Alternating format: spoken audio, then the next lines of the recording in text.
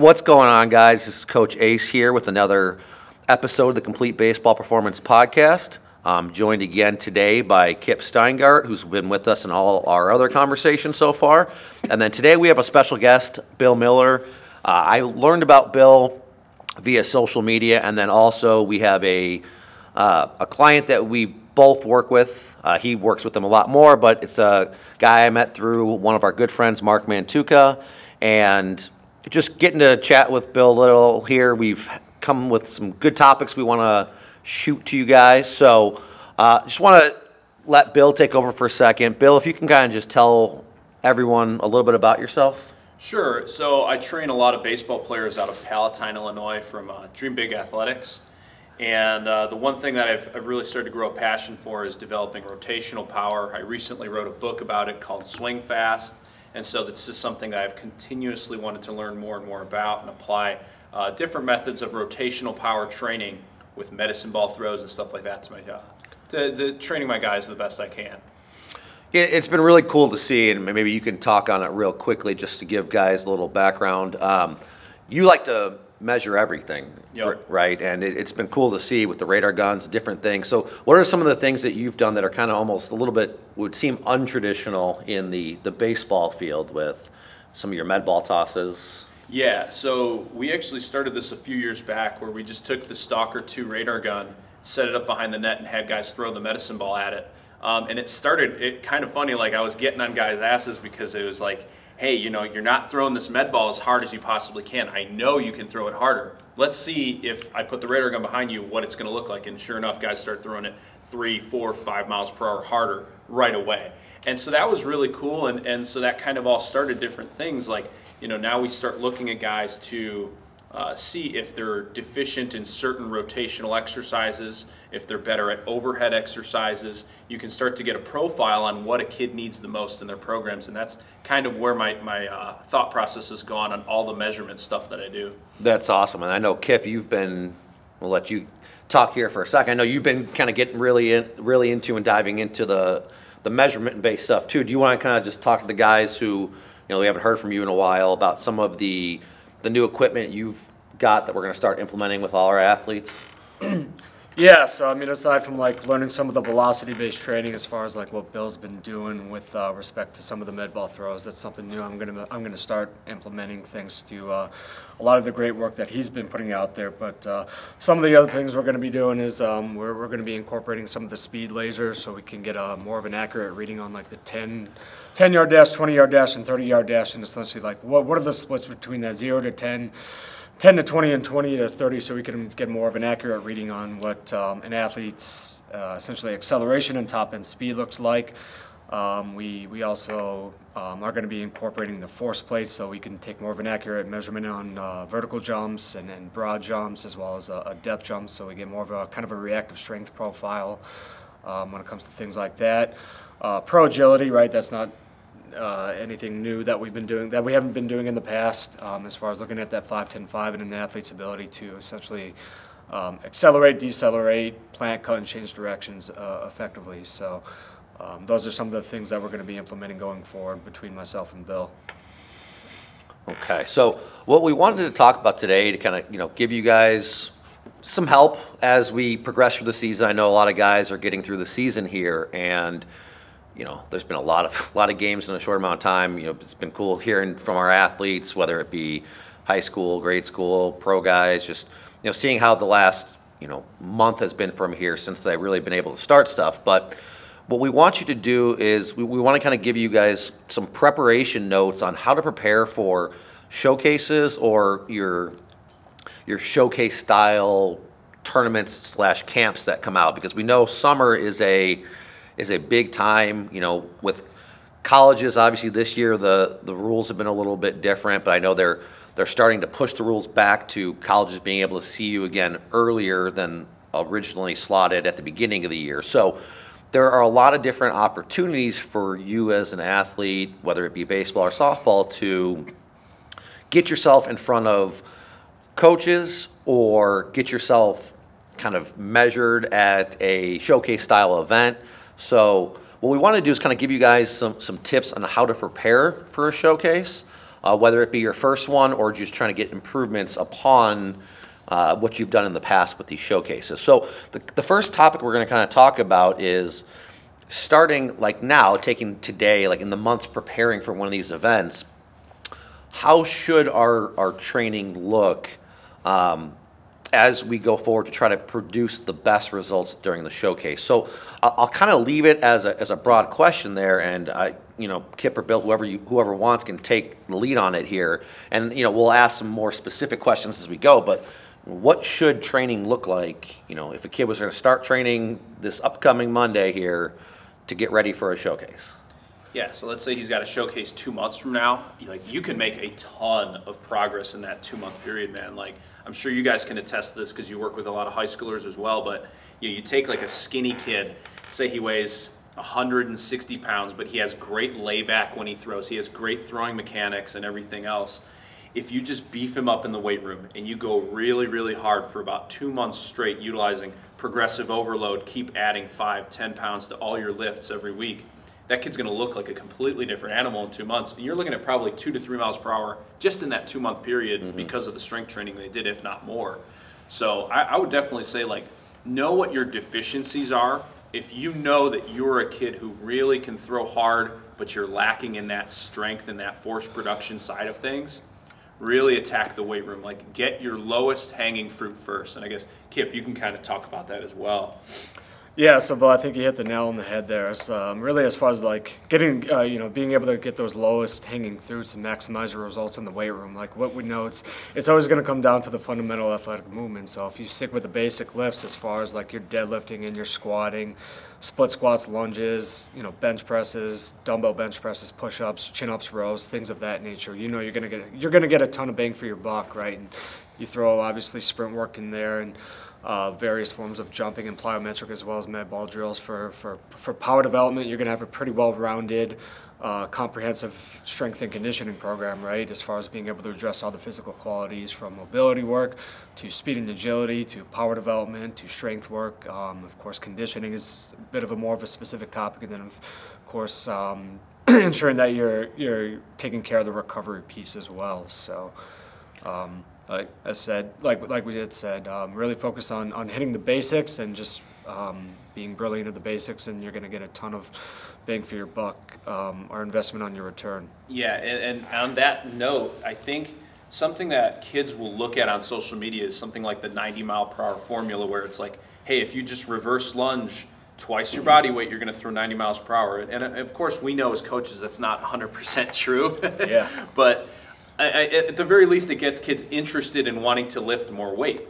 The problem comes, and I'm sure you can attest to this as well, Kip, kids will start to alter their technique and have really sloppy technique to get a new 1-rep max.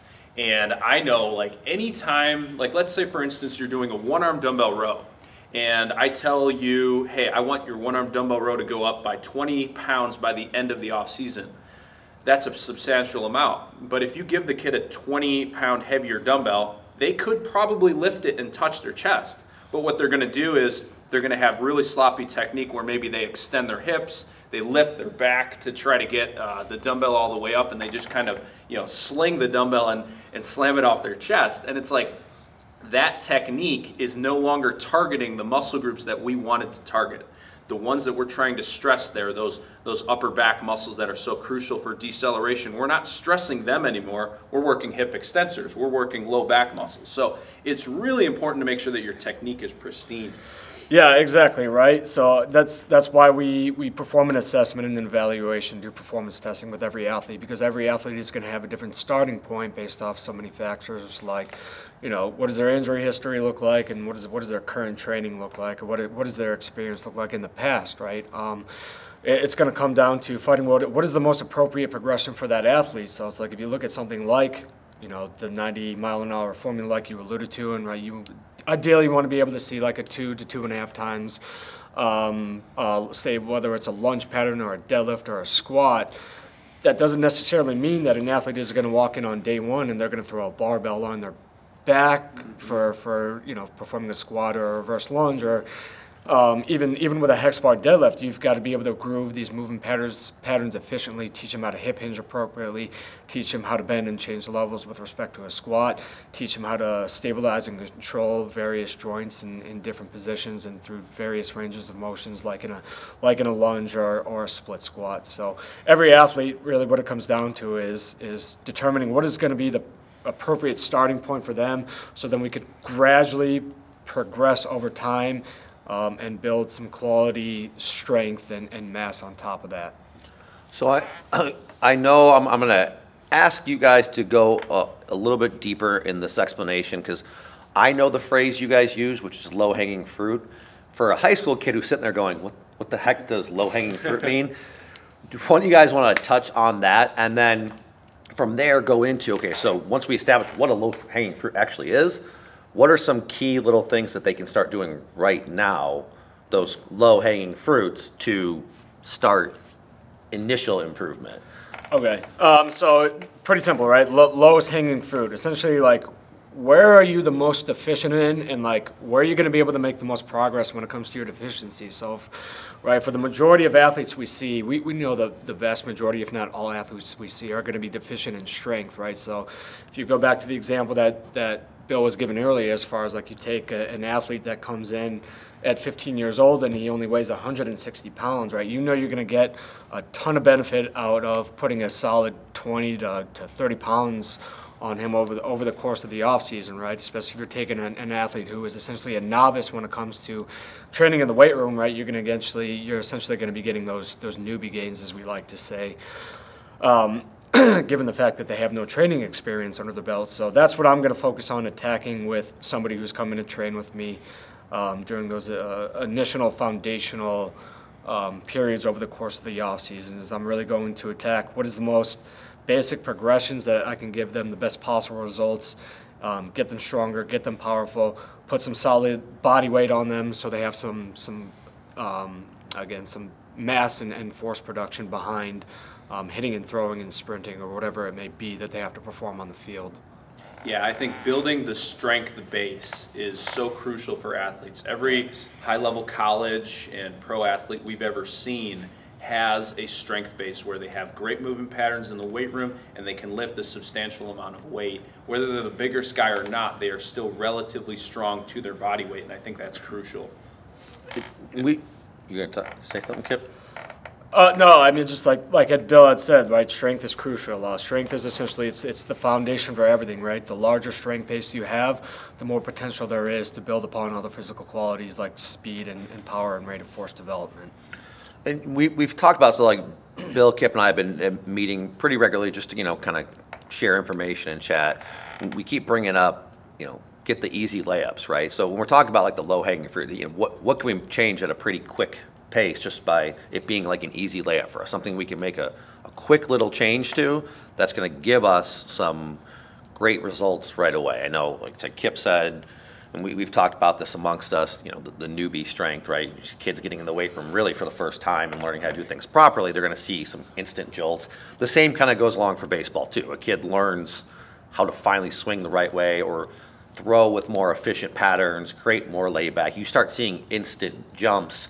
So also kind of understanding, the difference between your first time showcases versus guys who've been doing it for a while. Your younger kids who are just getting into things are usually going to see maybe you guys can correct me if I'm wrong on the strength side, but on the baseball side, we usually see very large jumps in miles per hour, things like that, based on the fact that they're learning to throw or hit properly. They're doing stuff more frequently. They're gaining that level of strength. Just by natural growth, a lot of the kids are gaining weight. Is that something that kind of ties into the weight room as well? Like go into like the newbie strengths. Like what do you normally see? Yeah, 100%. I think if you have never gained over 40 pounds of strength in any exercise, like a basic exercise in the weight room, the squat, the bench press, the deadlift, etc., if you've never gained 40 pounds before, you definitely have some low-hanging fruit to get. Like 40 pounds of strength in the weight room is not a lot at the start. Mm-hmm. And so I would say that's something. Look at your training history. What have you never done before And what have you never really progressed in before? Have you been bench pressing for years, but you've only been using 95 pounds on the bar, and you're 2 years older, but you're no stronger than you were before? So I think that's something you have to look at as well. Where have you been making progress in the past, and where have you sort of been stagnant, I guess? Yeah, like I said, it really does tie, guys. We talk about this all the time with our athletes, like the marriage between the baseball or softball side and then the weight room and the strength side. Some of these jumps you see on the radar guns, it's a direct correlation to just, like I said, learning something new and then getting that new level of base strength. I mean, it's amazing how fast it jumps. And it's funny because you get kids who, as they get older, you get some of our college guys, like they might gain a mile an hour or two and think, man, like I gained 10 the year before. Well, they're not paying attention to the fact that like you're a whole heck of a lot stronger this year. Like you're mechanically more efficient than you were. So any gain in that regards is a very good thing. So, like I say, it's just funny to see the difference. But yeah, for the kids who've been sitting there thinking like, man, I should probably get in the weight room. I need to get stronger. Like, I don't think you guys realize how substantial of a difference you can make in such a small window of time just getting started out. So we know kind of what we want to start doing, right? We said we got a couple months, start getting that base layer of strength. As we approach closer to the day of a showcase, actually, you know what? Let's take a step back for a second, and we'll talk about, for some kids that we keep saying showcase, and some of them might not know what the heck we mean by that either, right? There are events out there, and we'll kind of go a little deeper, that take measurements. And, do you guys want to talk a little bit into some of the main measurements you guys see? Yeah, and so like these showcase events are huge right now for getting any sort of college recruitment. Like I'm sure all the high school kids who are listening to this right now probably know that the amount of fans that they have at games is super limited. College recruiters are not coming out to baseball games anymore. They might come out to some travel ball games this summer, but for the most part, if you are not a very high-profile athlete who's getting Division I looks for the past 2 years, for you to get noticed for college recruitment, it is going to take you going to these showcases. It's kind of a necessary evil, quote unquote. But the reality is that's where baseball recruiting has gone. And so what you really have to be ready to do is you have to be ready to show off throwing velocity from whatever position you play. You have to be ready to show off some exit velocity when you're hitting it. It's not just off of the tee anymore. I know you guys have talked about this. It's a lot of it is done with hit tracks or Rhapsido or some sort of measurement device that you can take during batting practice. And if you don't show high throwing or exit velocity, you're going to probably have your name crossed off of a lot of Division I levels list. Yeah, and this is the conversation we were having right before we started filming here. The question is, we're kind of jumping ahead. We're going to kind of go back and forth here, but there are certain metrics that college coaches look at. Now, the reason exit velocity, throwing velocity, any type of dash, whether it be a 30-yard dash or a 60-yard dash, the reason those are kind of the big core ones is they're numbers, right? They're measurable.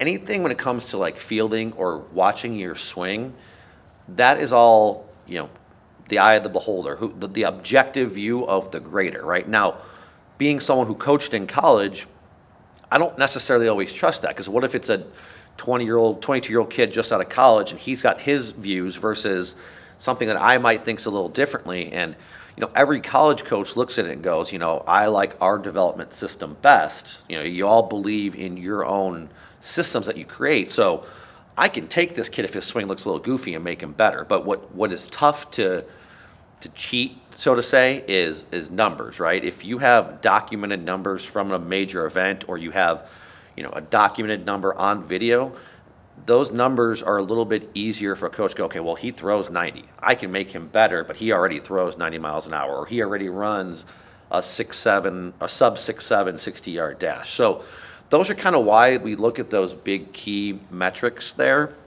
It's just because it's hard data as opposed to somebody's opinion of what it is. Now, we have our beliefs on some of these things, and we can dive into that in a little bit, but we were chatting, why is it, or I should say, what is your guys' view on when you are ready to attend a showcase? I mean, I really don't think there's ever like, there's ever going to be like that perfect moment when you're ready to attend a showcase. So, like we talk about, like what is the typical starting point for a young baseball player to attend a showcase? You're what, probably 12 years old, I would imagine. You could probably speak more on that you behalf. want. as far I as, mean, like, as when crazy it's as really it- appropriate too. As crazy as it is, I mean, you get people starting, as young as 11, 12, which makes no sense, but, development changes a lot in the course of Right. those puberty years, so. Right. So I mean, I think the majority of us can agree upon like 11 or 12 years old is probably going to be a good starting point for most young baseball players to start attending showcases. Right. It's right, just to be able to essentially see where you are when it comes to your performance metrics, right? And then, what is the focus from there? It's just all about like, what are you going to do with all that data and information, right? The whole purpose of doing that is being able to see where your starting point is, but it's like, where do you want to be over the course of time, right? Where do you want to be when, in a year from now, maybe when you get to the high school level, or if your goal is to ultimately play at the college level, right? You could easily break it down into kind of like micro-manageable goals in a sense, right? And then the focus from there on out is development and how you're going to go about developing yourself athletically throughout the course of, right, from 11 to 12 to 18, and then like I said, if you continue to play at the college level. Yeah, and I think kind of going back to Ace's question there too, there are going to be some people that might not have the financial resources to, showcase their kid once, twice a year, because those are expensive.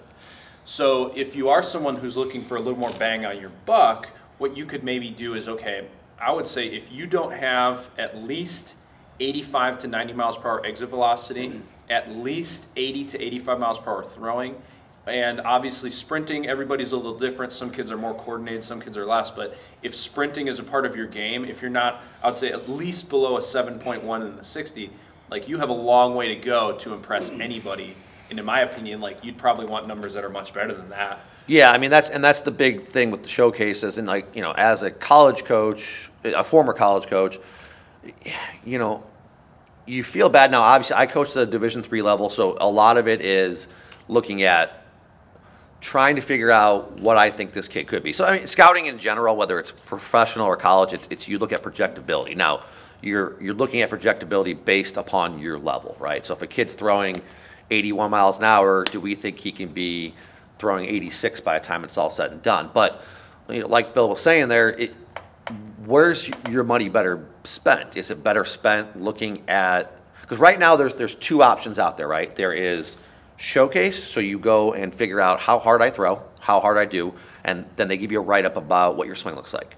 Or there's the development route, right, which is, hey, I'm not throwing 85 yet. Maybe I go spend that money I would spend on a showcase and go give it to my strength coach, my pitching coach, whoever it is, to help me get to that spot, so when I am finally going to a showcase, I have a number that's going to impress somebody. And I think that's kind of the big thing, because like Bill was kind of alluding to there, 80 miles an hour as a senior in high school is not going to impress anybody, right? Now, are there smaller D3 schools that can look at you and go, okay, we can use you? Sure. But like if your goal is to play at the highest potential level, in my personal opinion, it's much better to spend that money on your development side, on the diet, on all that stuff that's going to help those numbers kind of shoot up a little bit. 100%, yeah. And part of that's why, even if you do get it, let's say you get a senior in high school and he's not quite there, I'm a big proponent of sending a lot of my kids to junior colleges, because it buys them 1 to 2 more years of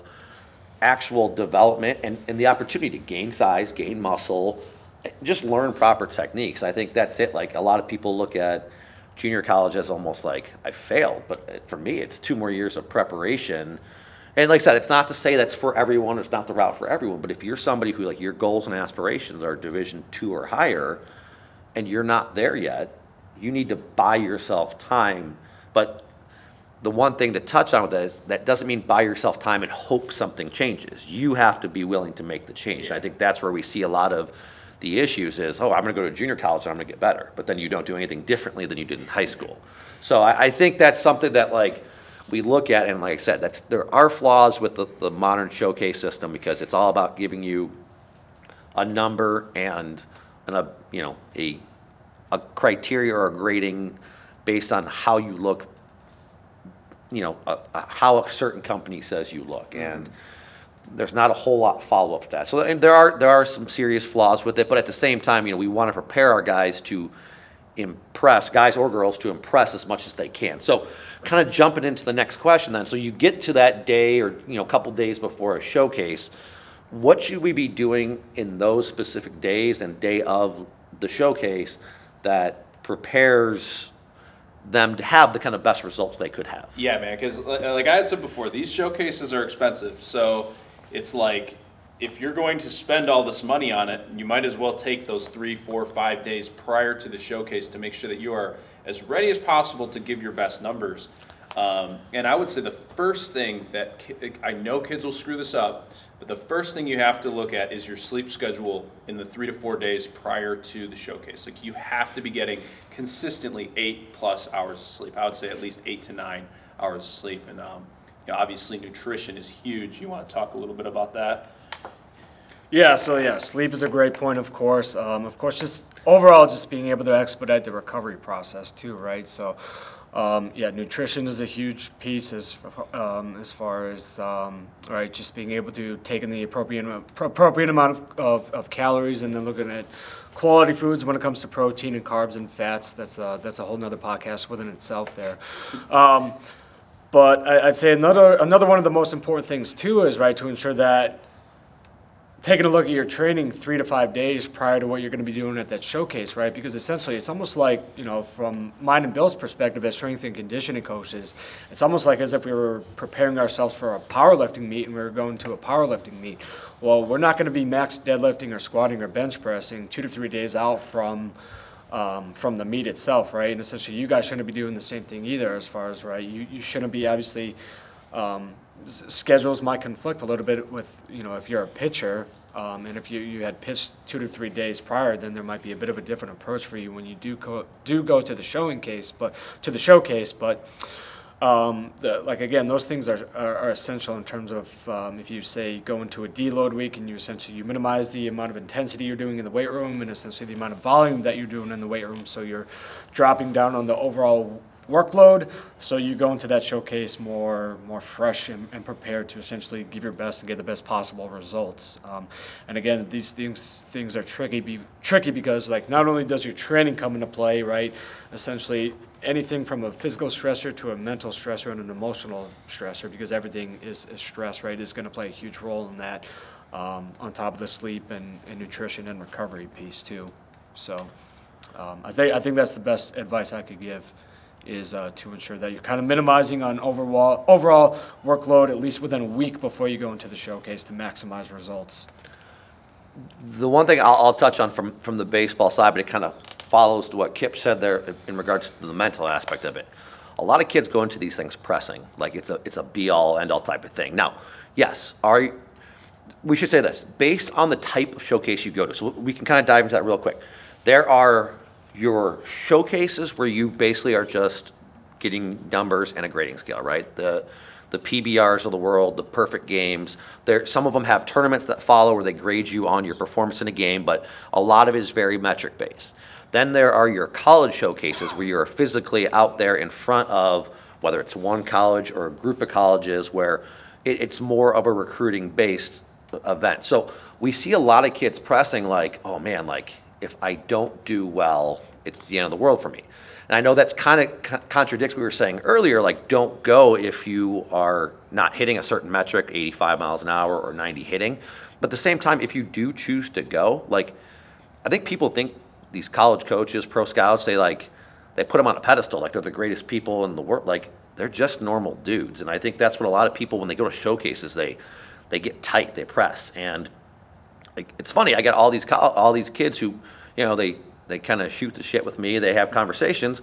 Like, I was a college coach a few years ago, and I did it for 5 years, and I was recruiting. I was at those events, right? So it's like, I'm no different, and most of those guys are even kind of more laid back and chill than I am. And I know, Bill, you said your dad's a pro scout. I mean, it's not like he's the most uptight guy in the world. I mean, I could touch on that probably a little bit, but like it's not a be-all, end-all if you do go to a showcase and you don't do well. Mm-hmm. But like I said, the purpose is, why are you going to these showcases, right? Is it because you really want to go to this college? Or, I mean, Yeah. touch on that a little Yeah, bit. You know? I guess as far as like the point about my dad, like I know one thing he's always mentioned is like whenever he goes out to watch a player, and he's out there and he sees a kid pressing or whatever, like he wants that kid to do well. And I think pretty much every college recruiter, like they want you to show your best. Like they're in your corner, they're rooting for you.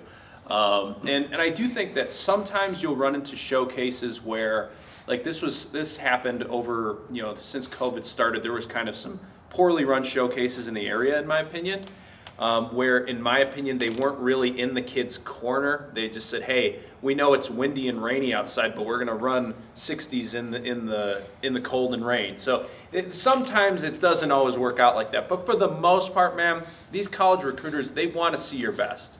And just understand that, like, if you give your absolute best effort and you just, you're out there free, loose, and relaxed, I think you're going to at least show them what they're there to see. Yeah, and so to kind of go off, like, and I'm not sure how, like, everyone has their own grading scales and stuff, but, like, when we would go to a showcase, remember, a showcase, too, guys, it's a very short amount of time. So very few people are taking that one showcase event and saying, okay, I 100% want this kid. Now, the dude's out there throwing 95 miles an hour, obviously that's a different story. But a lot of times, the whole purpose of a showcase is to see kids and then be able to follow up with them to see them more, whether it's getting their schedule in the summer and seeing where they're playing, or getting them to come out to more of a private camp on your campus where you're trying to get a deeper look at them. But I mean, my system was pretty simple. It was a check, a circle, or an X, right? A check was like, hey, we really need to follow up with this kid. A circle was, hey, like, this kid shows some stuff, I'd like to see him again. And then an X was, okay, not a chance. But I will say, my X's came at two major points. A kid just walking around, head down, slump, like bad attitudes, bad mentalities. And then the kids who were just really nowhere near the metrics at that time. So it kind of dives into what we were talking about earlier with, if you're going to go, like, be close to a certain number. Now, yeah, if you're a freshman, I'm not expecting you to throw 85 miles an hour. If you are, it's like, oh, okay, A lot of times I was at a Division III school. I was like, all right, well, this kid's never going to end up playing here because he's already thrown 85. But, when you're at the showcase, you get so tight and then you're like, you're in panic. And coaches can see that. Just like Bill said, I want you to have success because I want to find some dudes. Like, showcases are long for coaches. Some of them are 8 hours long. The last thing I want to do is be sitting somewhere for 8 hours and all these kids are struggling because they're so uptight. Like, I want to see you guys have success and be able to circle or check 50 names out of 200 kids so I can go and say, hey, like, we got some kids we can look at, some kids we can follow up with. I mean, that's part of the showcase experience is, yeah, you want kids to have, like, to do their best and just to showcase their skills. And if they make mistakes, it's how do they bounce back from those mistakes as well. So that's to kind of touch on the mental side of it. Now, to kind of come back, when it comes to the training stuff, I know you guys can probably go a little more in detail on this, but I know I was reading some of the stuff on Cal Dietz, the triphasic training stuff, and there are different periods of time. I think a lot of kids, that when you say deload, they think, oh, well, I want to be as strong as I can going into it. And they think they're going to lose that base level of strength, or they think they're going to lose speed. There are kind of calendars of time that stuff lasts for. If I'm not, like I said, it's way more your guys' specialty, but Yeah, you can definitely break the year or the off season down into phases where, especially for high school kids, as we alluded to at the start of the podcast, the first month or two of training is probably just going to be build muscle mass and strength, like just lay that foundation.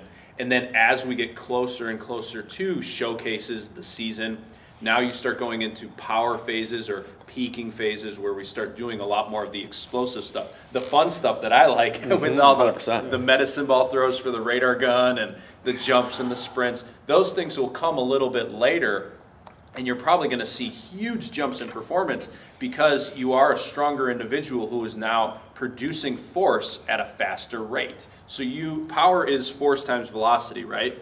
So if we're more forceful because of the first 2 months that we did in our first phase, and then we increase that velocity by a little bit in that next phase, now we're looking at a super powerful individual. And so that is something to consider as well. If you are leading up to a showcase and you have 3, 4, 5 months, you can break it down into a small mini phase off section where you're really working on strength and hypertrophy, muscle mass building first, and then you can tailor it more towards power and speed as you get closer to. Yeah, exactly. And something you obviously do really well as far as just being able to track data or measurements, right, on a daily basis when an athlete comes in, right? It's right. We could always ask the simple question of like, how are you feeling today? Like, what did you do the 3 days prior? What is your schedule going to be looking like the 3 days post workout? Just kind of looking at like a daily workout routine, right? So like, how are you feeling for that day? What did you do like the previous 2 or 3 days, and then what are you going to be doing like the next 2 or 3 days? You're obviously great when it comes to just being able to take, like I said, kind of measurements with respect to certain performance metrics. Like if you're looking at like a 10-yard dash, or like if you're looking at vertical jump or grip strength, or like med ball velocity, and you see that those performance, kind of like their baseline performance numbers have minimized, then you've kind of you kind of have to take a different approach there, right?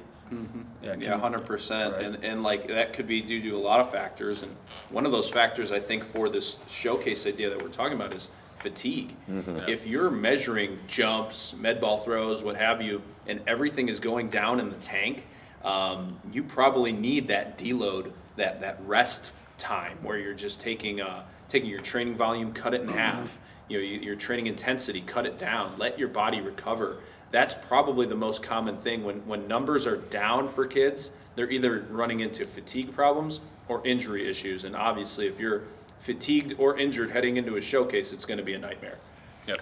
And that's, I was going to jump into, you guys answered that. So same thing from the baseball side of it too, right? You don't have to go take 1,000 swings 2 days before a showcase because you're trying to prepare, right? Like there's a point of diminishing returns where it ends up hurting you more than helping you. So it's understanding that, like when they say deload, or when I say like, hey, don't go take as many swings, it's not a lot of people do that from the mental side. They're trying to mentally prepare, and they're pressing, and they're taking more and more swings, and it actually probably most of the time has more of a negative effect as it does on, rather than the positive side, because the fatigue level starts hitting. And that's where you guys like touched on diets and stuff. I mean, obviously it's a whole new podcast, but the main emphasis for that week of a showcase is probably just don't eat like a jerk. I mean, really, like, don't go eat pizza the night before a showcase. Yeah. Don't wake up and have 6 donuts. And it's funny, like, I by no means have the best diet, but when I would coach and you'd see kids sitting there eating 3 donuts before a game,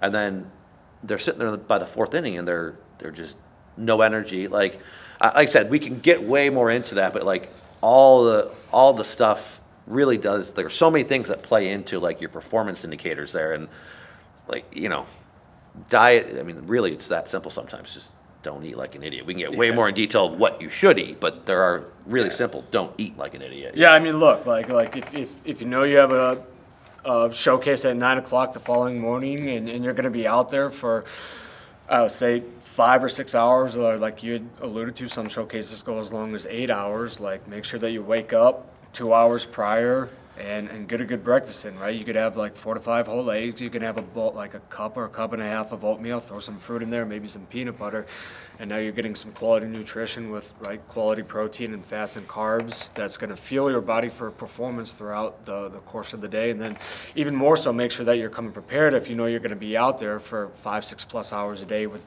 snacks, like we said, like protein powders or protein bars, and nuts, whether it's almonds or walnuts, are great. Some kind of fruit is great. Even beef jerky are all good snacks to have on hand to ensure that you're constantly fueling yourself and you're able to maintain your energy levels throughout the course of the day so you can perform at your highest level. Yeah, and on that point too, like hydrate. Hydration is something like kids screw it up all the time. They'll get like a huge big old jug of water and they'll chug the thing in 1 or 2 hours, and then they're just peeing the rest of the day. The best hydration that I've found is probably about 15 to 30 fluid ounces every hour or two. Just consistency throughout the day is all you need, and so that's what I would recommend as well. Like Kip said, have something with you so you can stay, eating something small throughout the day, but stay hydrated throughout the day as well. And I think, like I said, from my side of it, I've seen the repercussions of not following that advice there. I've seen kids run the 60-yard dash and then pass out because they didn't eat breakfast that morning. I've seen kids who throw up, like I said, whether it's in the middle of a game or at one of these events because, yeah, they didn't eat breakfast. It's 96 degrees outside sometimes when you go to these outdoor events or when you're in the middle of a game, and they didn't drink, they didn't eat the right way, and now they run really fast and they just start yakking. And let me tell you, as a coach, what do you leave? I've seen notes of other coaches like, oh, the kid who passed out or the kid who yacked on us, right? Like, it's not a good look for you either. So like, part of the recruiting, the showcase aspect is like the eye test too, right? Like, does the kid look good? Which obviously that builds into the strength side of it, but then also, yeah, not passing out, not throwing up, that type of stuff that could go on just by, and it's such things that are so simple to avoid just by taking care of yourself. So, with the showcases, there are definitely some things that we've talked about that we can see as being flawed. Do we want to touch on a little bit of certain things we see that maybe could be improved upon in the showcase system that maybe our kids can learn from, or do we want to hold off for like a different date on that? Yeah, I would say maybe just give them a couple warning signs. Like, understand that when you sign up for these events, there's dozens, if not even close to 100 or more kids who have signed up for the exact same event. So, when we talk about coaches are really in your corner and they want to see you do well and stuff, sometimes, man, the reality is like, hey, you're just another number to them, and they're working these 12-hour days, and you're just going to be one of the many kids that they see that day. So understand that, like, you have to be somebody that really stands out to them. So you got to do everything right, everything, hustle on and off wherever you're going. Obviously be well hydrated and everything so that you can give good energy at any given moment, because if you don't, that's going to be an X across your name most likely. And what I've seen too, this is kind of like to piggyback on that, is the just being a number.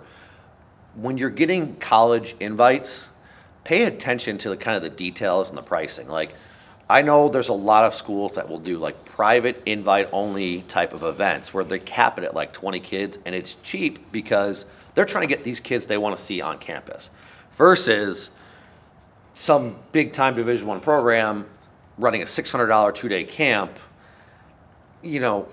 There is something to be said about that's how us assistant coaches and volunteer coaches make our money as well. So, asking whether it's one of us or something, like whether we think it's a showcase you should attend or not, is also something you should consider because, like we said, $400, $500, it's a lot of money. Like, should you really be going fly out to a D1 school in Texas throwing 72 miles an hour, right? The answer is probably no, you're not ready for that. Or you might never be ready for that if you're in this current state. But it's kind of reading through the BS that comes along with some of it, right? And like I said, some of the big issues I have with showcases exactly, it comes to a lot of standing around because there's so many kids. And then I'm just not a huge fan of the lack of follow-up personally, right? Like, you give me a number, now what, right? And the other thing about the grading scale, and I've seen this, and like I said, this isn't to start a fight with some of these guys because I find a lot of value, and I've seen Perfect Game help a lot of kids. I've seen PBR, a kid sending his PBR data to some schools, and it being very beneficial for them because they're trusted sources. But, I've also seen it where a kid had never attended one of their camps before, never was ranked, and all of a sudden commits to a good school, and now all of a sudden he's on their ranking scale. So it's tough because it's very tough for them to go see everybody unless you're paying a lot of money to come to their events. So with that being said, like I said, we won't touch too much more on that. We can get into more details later in a different day about some alternatives we think would be pretty cool. We'll probably think about some stuff and talk about it and see what we can figure out. But are there any real, like, I don't want to say last words, but is there something you really want these kids to focus on, like as they're looking into getting ready for summer season and their potential showcases or potential, like I said, giant tournaments where there's going to be 100 schools there? Is there something you kind of want to put in their brain to help prepare them for that type of thing? I mean, just to really summarize them, like all the talking points that we had discussed and some of the advice that we had given, I think the best advice that I can give to any young athlete who is looking to further their career and achieve whatever their goals and aspirations are in the baseball world, look for a quality coach, right? The name of the game is development. So find a quality coach, whether it's working with a strength and conditioning coach, whether it's working with a baseball skills coach to work on hitting or throwing mechanics and to work on becoming more efficient in those areas. Even a nutrition coach, a manual therapist. So it's like, if you care about your career, focus on development and be invested in your development. Yeah, and for me, I would say always look at the long-term goal. For a lot of these kids, they want to hit 90 miles per hour this year. But the reality is, if you're mid-70s, it's a long way to go. But if you gain 2 to 3 miles per hour per year, and you're a sophomore in high school right now, sitting 75, well, by the time you're a sophomore in college, you're throwing upper 80s and you're knocking on the door to 90. And that's, to me, what realistic expectations should look like. So that's what I would say. I just think that's the thing. There's a window, guys. Now, sometimes I feel like the pressure of some of these things, or hearing kids who are signing in 8th grade, it makes you feel like that window is very small and it's closing on you. Now, it doesn't mean don't do anything, right? But it doesn't have to be, like they're saying, this astronomical jump. I mean, I'm sure you guys, just like I have, I've seen astronomical jumps just by a kid getting into something really hard for the first time. But yeah, those gradual improvements, it's what makes a kid go from hitting 78 to 100 in the course of 4 years, right? Like, it's not an improbable thing. I think that's what people don't understand is, we kind of glorify these numbers of 90 or 100, and they're obtainable as long as you're willing to put the work in. Real quick, just because, like I said, we were getting near that time. There's so many old school beliefs in how we should be training or things we should be doing in season. I know for a long time they were like, yeah, don't do anything in season. Like, you work out really hard and then, you don't do anything in season. And now from a player's perspective, I think all of us played. When I followed that advice, I got real sluggish as the year went on. I had a great start to the year because I just got off all this great training, this off-season work. And if I followed that advice, I tended to get a little more sluggish. My performance went down significantly. So do you guys want to touch real quickly, just to kind of give our guys some information on what should they be doing right? Like I said, we've talked about to prepare for showcases, but to leave them kind of with the thought right now, like, I'm going to ask this question. I know you're both going to laugh, but like, should they be training right now? And then if so, like, what kind of stuff should they be doing to help maximize all the stuff that's coming in a couple months here? Yeah, should they be training right now in season? Like, duh. Yeah, this is going to be a whole nother podcast within itself, and it's one that I'm really looking forward to being able to do with you guys, hopefully in the next week or two here. But, I think for me what it comes back to, it's earlier we had talking about like strength being the foundation for everything, right, as far as like being able to build other physical qualities like speed and power and rate of force development, right? So if you think about strength as kind of like a glass, right? I like to give the glass analogy. If you think about strength as that glass, right, and you kind of like essentially you fill up that glass, so there's a bigger glass, meaning there's more potential to build those other qualities like speed and power and rate of force development on. But if you essentially put a hole in that glass, right, what's going to happen is you're going to, right, those other physical qualities are going to be minimized, right? So, and that's where you're going to see a performance decrease in season. So you've got to be able to plug up that hole and fill in those gaps. And I think that's a pretty good analogy in terms of, right, just not only being able to maintain those physical qualities you built over the course of the off season, but also being able to continually build upon those physical qualities. And so much of like what kind of like your role and responsibility is as a player, whether you're a pitcher, starting pitcher, relief pitcher, closer, position player, everyday player, non-everyday player, depending on what your role is.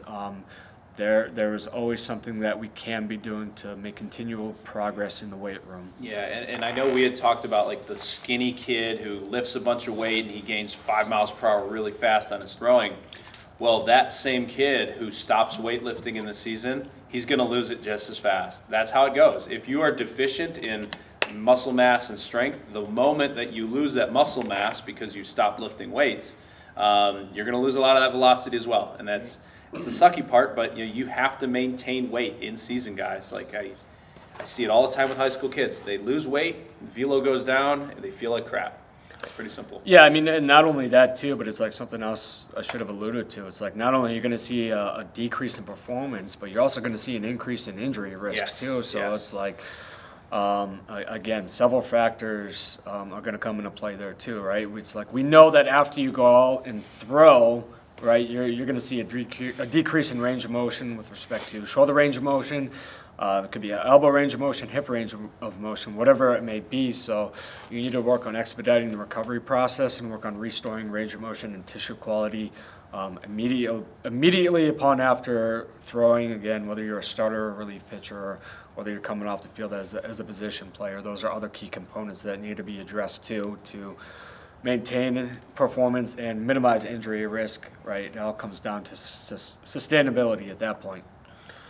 And I know this was one thing, I mean, it's a very common trend we've talked about in different podcasts so far, but from the player's perspective, make sure your communication's on point with your strength coaches, your pitching coaches, hitting coaches, whatever it might be, because I mean, ultimately it's your career, right? Like, if you don't tell your strength coach that, oh, I played a football game today and I mean, right now we're in a kind of a crazy time where football's going on. I think it's just ending this week, but I played a football game. I've played 6 baseball games this week. Obviously, fatigue starts to set in. So you have to make sure you're communicating with everybody, because I've told guys, like, I don't even want you to come in for a lesson this week because you've had 6, 7 baseball games. So just from a standpoint of a player, like, one of the things to really make sure of more than anything right now is you're communicating with the people that you trust and lead on for guidance, because we can all give you good guidance and good information, but we can't do it to the best of our ability if we don't know what's truly going on. Any final thoughts we want to leave people with here? I'm pretty good. I think we had a lot of really good points for today, and like I said, I'm looking forward to doing a whole nother podcast on in-season training itself. Yeah, I agree. A lot more to talk about for the next time, for sure. For sure. So real quick, just, shameless plugs. Bill, do you want to let people know where they can find you if they want to look at a lot of the really good information that you put out? Yeah, on Instagram, it's Bill Miller Training, all one word. And you can find my book, Swing Fast, Guide to Developing Rotational Power, on Amazon. And then Kip?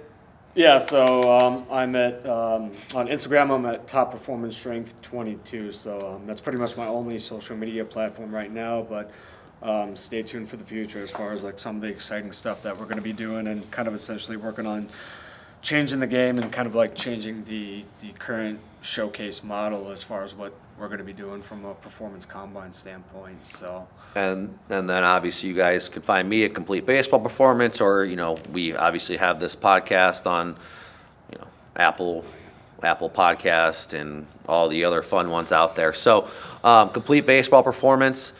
And like I said, all in all, so we're just trying to use these podcasts here to try to inform you guys on important things that we kind of feel are not always discussed. Like, everything's about, I'm guilty of it too at times, highlighting the best attributes of everything that goes on, the home runs that you guys hit, but there's a lot of things that go into the preparation for you guys to have those highlighted successes that we do like to show on, our social media platforms. So with that being said, thank you guys so much for listening, and hopefully in the next week here we can get you guys another one with the 3 of us and really give you guys some more in-season type information to help you guys thrive throughout the season and prepare for your summer seasons. Take care, guys. All right. Thank you.